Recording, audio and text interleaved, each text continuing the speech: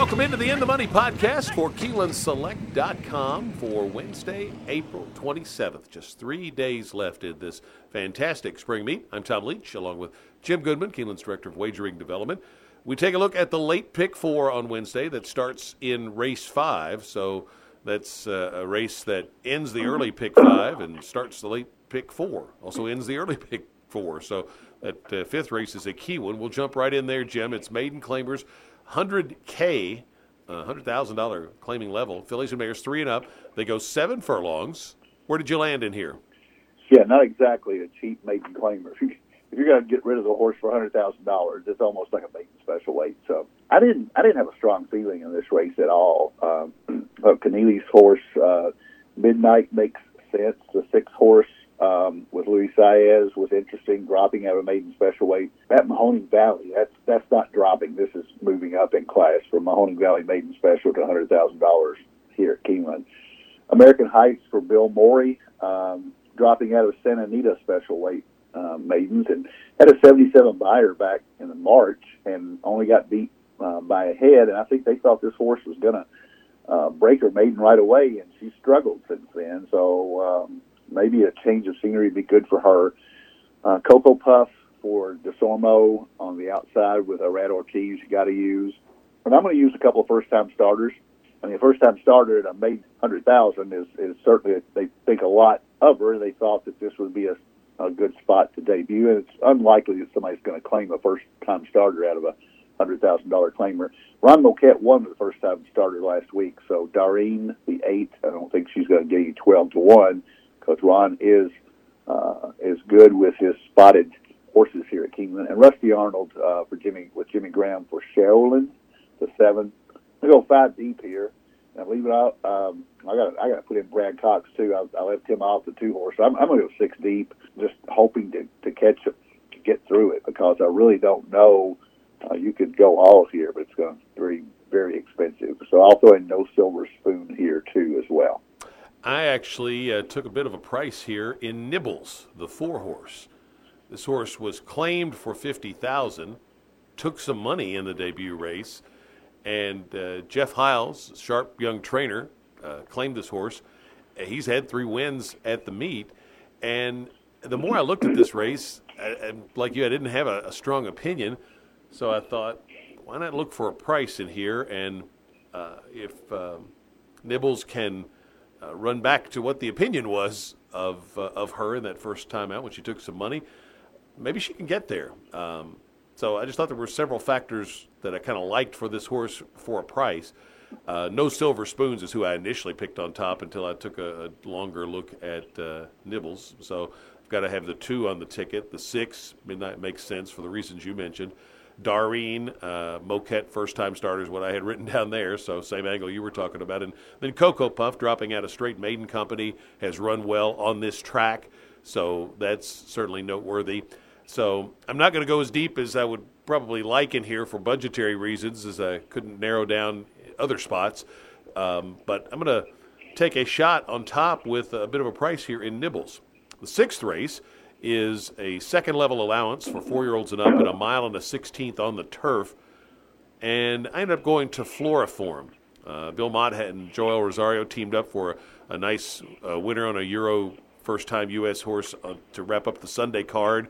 Floriform's been running over here, but comes off a race in which he ran a 94 in a Grade 3 to the eventual Maker's Mark Mile winner.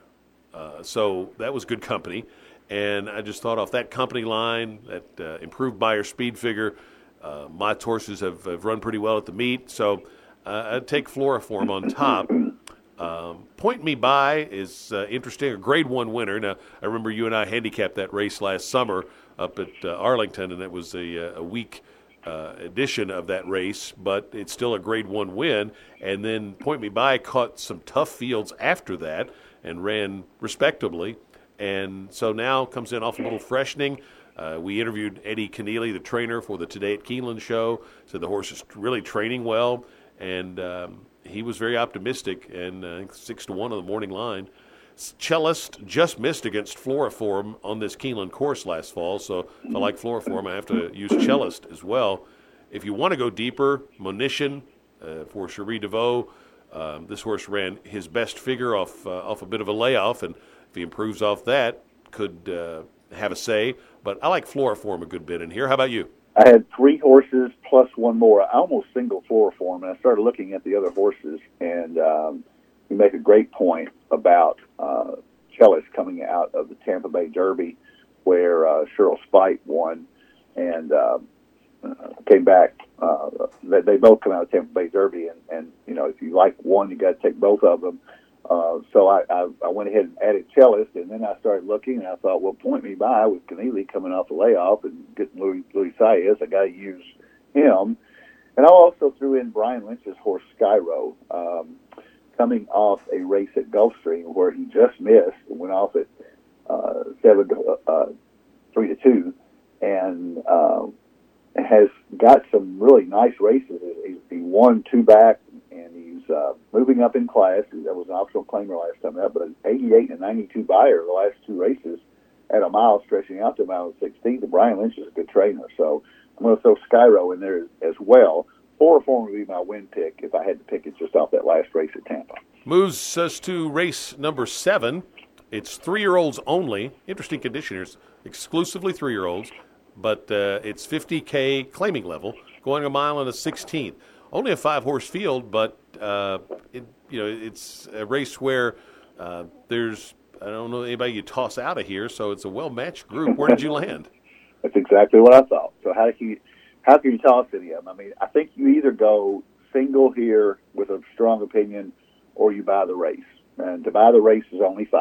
And I know that a lot of people think you're throwing money away when you buy a race, but one of these horses is going to go off at better than 3-1 or 4-1. I mean, you're going to get somebody, and I think Asmussen's horse Down Cold is probably the logical favorite.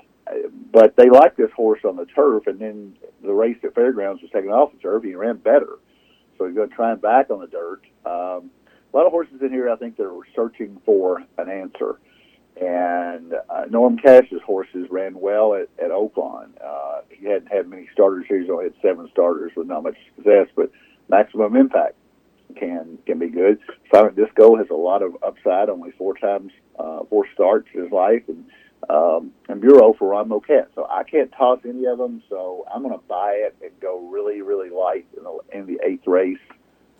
If you made me pick a winner, I suppose Silent Disco, I think, intrigues me a little bit. Maybe gets a little bit better with a change in scenery from Oaklawn. That's actually who I took on top in here. I thought there wasn't any speed in this race, and I think this horse could maybe go wire to wire, or if not, just sit in a perfect spot right off one of the inside horses going to the lead. And he's shown steady improvement for Ortiz, and I think this horse is going to be my win pick. I have Bureau next. He ran against Zozos, who's going in the Derby, and Dash Attack, who was on the Derby trail, so he's kept some good company. And then Down Cold's the only horse in the race with 2 wins, so that's noteworthy. It makes the most sense to buy the race, I think, because they're well matched. But to keep my pick 4 ticket that I'm going to give out at a reasonable level, I couldn't do 5 deep in here, so I'm just going to stop with the 5, the 1, and the 3.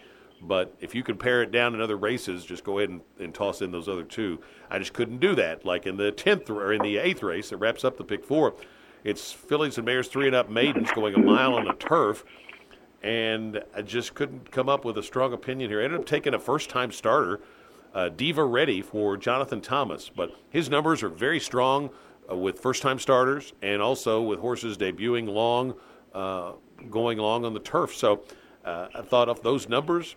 The Augustin stable, they usually fire with some runners here at the Keeneland meets. So I took Diva Ready on top. I took Honeycomb second for Rusty Arnold and G. Watts Humphrey, connections that certainly like to win here. I faded the 9 a little bit, Saffron Moon. Maybe I'll regret that. I'm certainly going to have it on the ticket for the pick 4. It's Chad Brown and Flavian Pratt.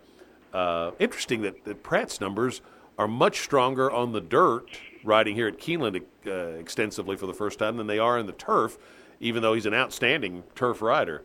I saw those numbers somewhere. Maybe it was Jeremy Plonk had them in the last couple of days for Flavian on the turf at Keeneland. But this horse Chad Brown, we know what he does with turf runners. He waits till the fourth start to put this horse on the turf. So, and he doesn't have a particularly, stellar grass pedigree.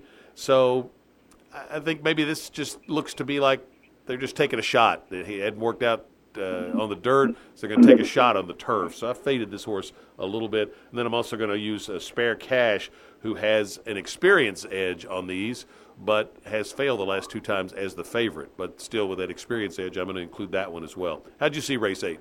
Well, I'm out of money, so I'm a single Spare Cash. When I made the decision to buy the third leg, I had to single here. And you make a good point about Jonathan Thomas. He's beaten me before with first-time starter. But the horse is in the outside, does get Luis Saez to ride. And Luis Saez is 43% for Jonathan Thomas, which makes me think that I probably messed up not taking that horse. But I use Spare Cash. The Turfway horses have run well here.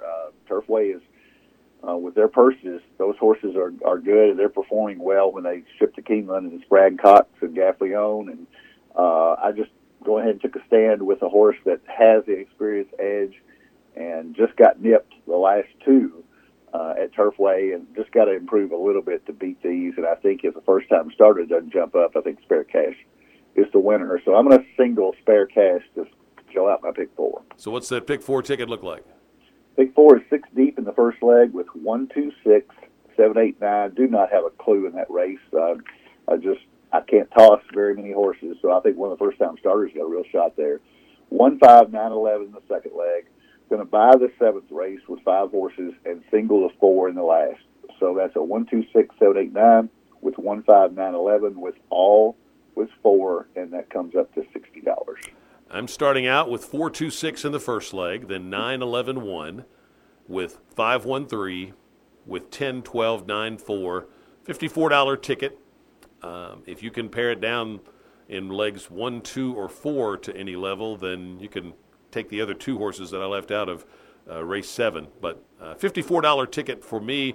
Didn't want to go too heavily because I don't know that this is going to be one that'll light up the tote board, so you don't want to invest too heavily on this particular play. Maybe look at the Keeneland Turf Pick 3, which starts in race 4 on the Wednesday card, and gives you a shot at races 4, 6, and 8.